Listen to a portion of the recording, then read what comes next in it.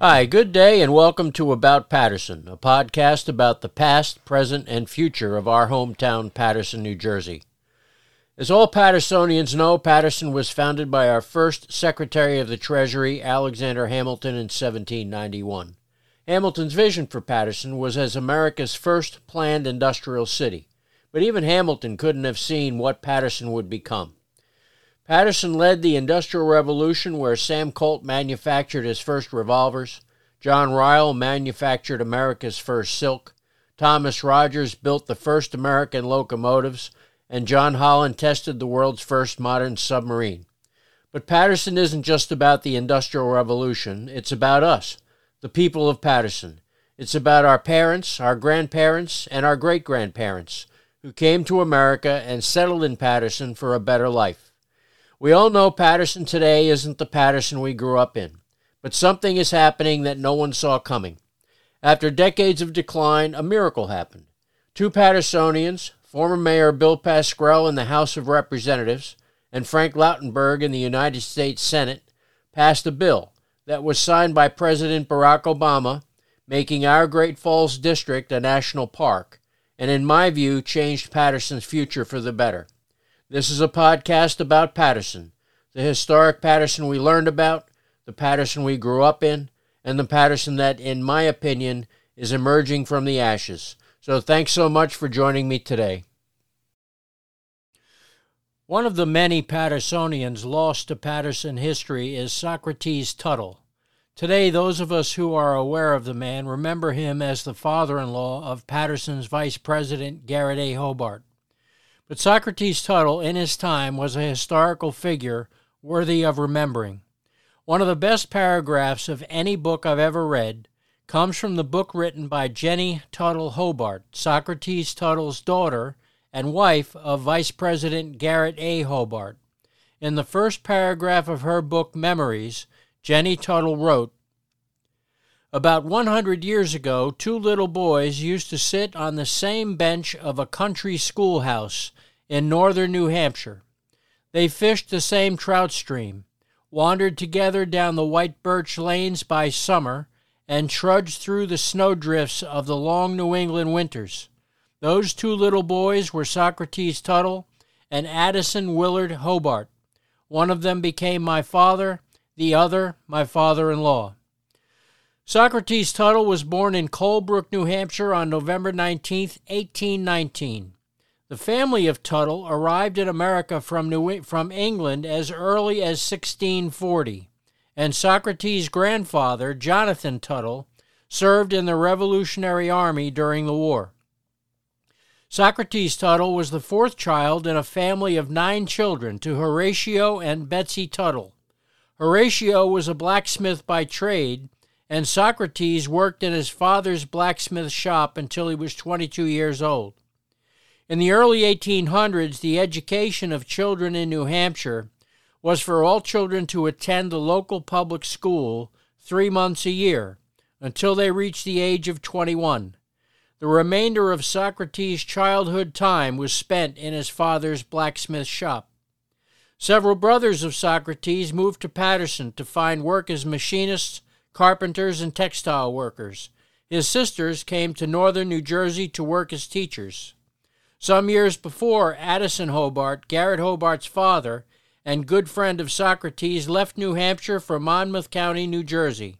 Addison Hobart earned his living as a teacher, storekeeper, and postmaster. At 22 years old, Socrates left the blacksmith shop and New Hampshire for Blue Ball, New Jersey.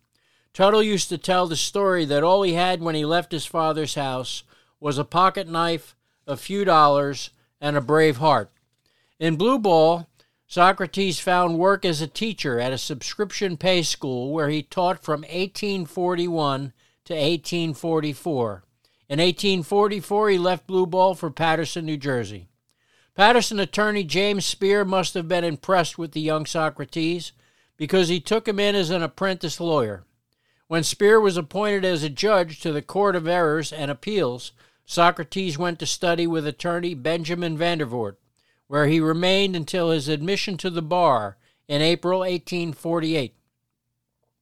At this time, Paterson was full of lawyers, many of them prominent: Daniel Barkalow, Aaron Pennington, and Silas Canfield, to name a few. In his first year as an attorney, Socrates Tuttle earned a total of $400. But his talent was recognized, and he was noted for being a hard-working attorney. He also had a talent for drawing attention to himself by acquiring newsworthy cases.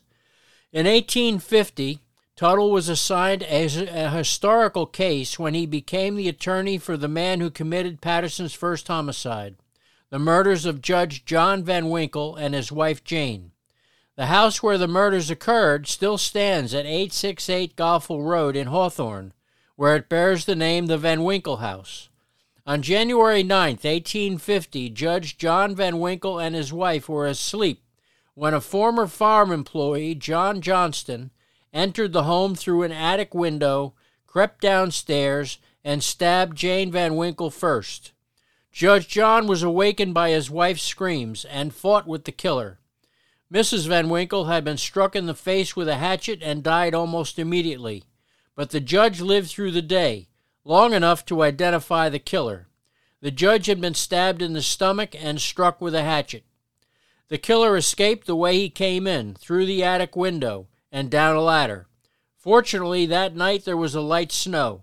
The scene inside the house was a bloodbath, and the killer was so covered with blood he left tracks in the snow. The sheriff, Nathaniel Lane, was notified and sent search parties out to follow the tracks of blood in the snow. At the end of the trail, they found John Johnston. Johnston, an immigrant from Liverpool, England, still had blood on his face and hands, as well as his shirt, and tried to convince the police the blood was from killing hogs. Johnston was taken into custody and taken back to the Van Winkle house, where the judge identified him as the attacker. Apparently, Johnston was angry with the judge because the judge had sentenced him to jail. Johnston would be held in the Paterson jail until his trial. The court appointed Socrates Tuttle to defend Johnston, but the evidence against Johnston was so strong he was convicted and sentenced to hang on April 30th, 1850. John Johnston not only committed the first murder in Passaic County, he was the first man executed in Paterson. It wasn't long before Socrates Tuttle was among the most prominent attorneys in the city. Tuttle built a mansion on Ellison Street and took into his practice future Vice President Garrett A. Hobart as a student. As all Patersonians know, Garrett Hobart became the 24th Vice President of the United States in the William McKinley administration. Jennie Hobart tells the story in her book Memories of when her future husband, Garrett Hobart, came to study with her father. It seems the two boyhood friends, Addison Hobart and Socrates Tuttle, stayed close their entire lives, and Socrates would often spend time at the Hobart farm in Monmouth County. Jennie writes in her book Memories, "One Sunday afternoon, as the two friends sat under an apple tree in the front yard, affectionately discussing the future of Addison's infant son, Garrett Hobart, the proud father said with a merry twinkle in his eye, 'I'll make you a promise, Socrates. When my boy grows up, I'll send him to Paterson to study law with you.' So it happened that in 1863, Garrett A. Hobart, fresh from Rutgers College, came to Paterson to study law in my father's office, and a 20-year-old promise was fulfilled. In 1869, Garrett Hobart would marry Jennie Tuttle in the parlor of her father's house, and 27 years later, Jennie would become the second lady of the land. In 1896, Garrett Hobart was William McKinley's running mate in the presidential election. McKinley won, and the Hobarts moved to Washington, D.C. Sadly, Hobart became ill with heart disease in 1899 and died in November, to be replaced on the ticket as vice president by Theodore Roosevelt. When McKinley was assassinated in 1901, Teddy Roosevelt became president.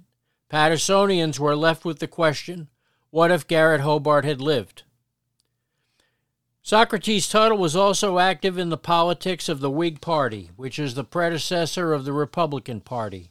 He was clerk to the city of Paterson, a member of the Board of Chosen Freeholders, and a representative of the district in the state legislature.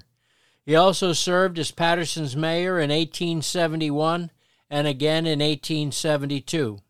Tuttle counted Abraham Lincoln among his many friends, and according to his daughter, Tuttle visited Lincoln at the White House many times. Socrates Tuttle also introduced Abraham Lincoln to the New Jersey state legislature. Socrates Tuttle married 3 times. He married his first wife on May 23, 1848, who gave birth to Jennie Jane Hobart on April 30, 1849. Sadly, Jane died just 1 month later. He married his second wife in November of 1852. She lived until 1869.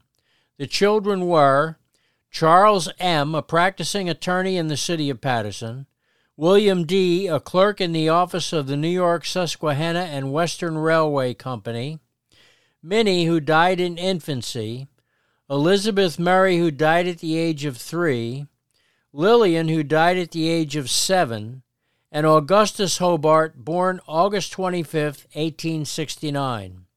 Tuttle's third wife was Elizabeth Weller, widow of Dr. F.S. Weller, a Paterson surgeon in the United States Army who was drowned during the Civil War off Cape Hatteras in February of 1862. Socrates Tuttle died suddenly on February 12, 1885, of angina pectoris. The New York Times headline read, "Buried in a terrible storm. Such a storm of rain and wind and sleet has not been seen in Paterson for years." Despite the terrible weather, Paterson's First Presbyterian Church was crowded for his funeral. The entire bar of the Passaic County marched in procession from the district courthouse to the family residence and then to the church, followed by 30 or 40 private carriages. Reverend J.R. Robinson, Reverend Dr. Shaw, and Reverend Dr. Maggie, who would later write Garrett Hobart's biography, delivered eulogies on the life and character of Socrates Tuttle. Socrates Tuttle was buried at Cedar Lawn Cemetery. Thanks for joining me today. Next week, we'll pick up on Part 5 of Reuben Carter, John Artis, and the murders at the Lafayette Grill, Just the Facts. In Part 4, we covered Carter's criminal record from the time he was 9 years old up to the evidence that convicted the 2 men in the first trial. Next week, in Part 5, we'll examine Carter's book, The 16th Round, and the truths, half-truths, and outright lies that won Carter and Artis a second trial with the help of a New York Times reporter and a host of celebrities, including Muhammad Ali. Thanks for joining me. See you next week.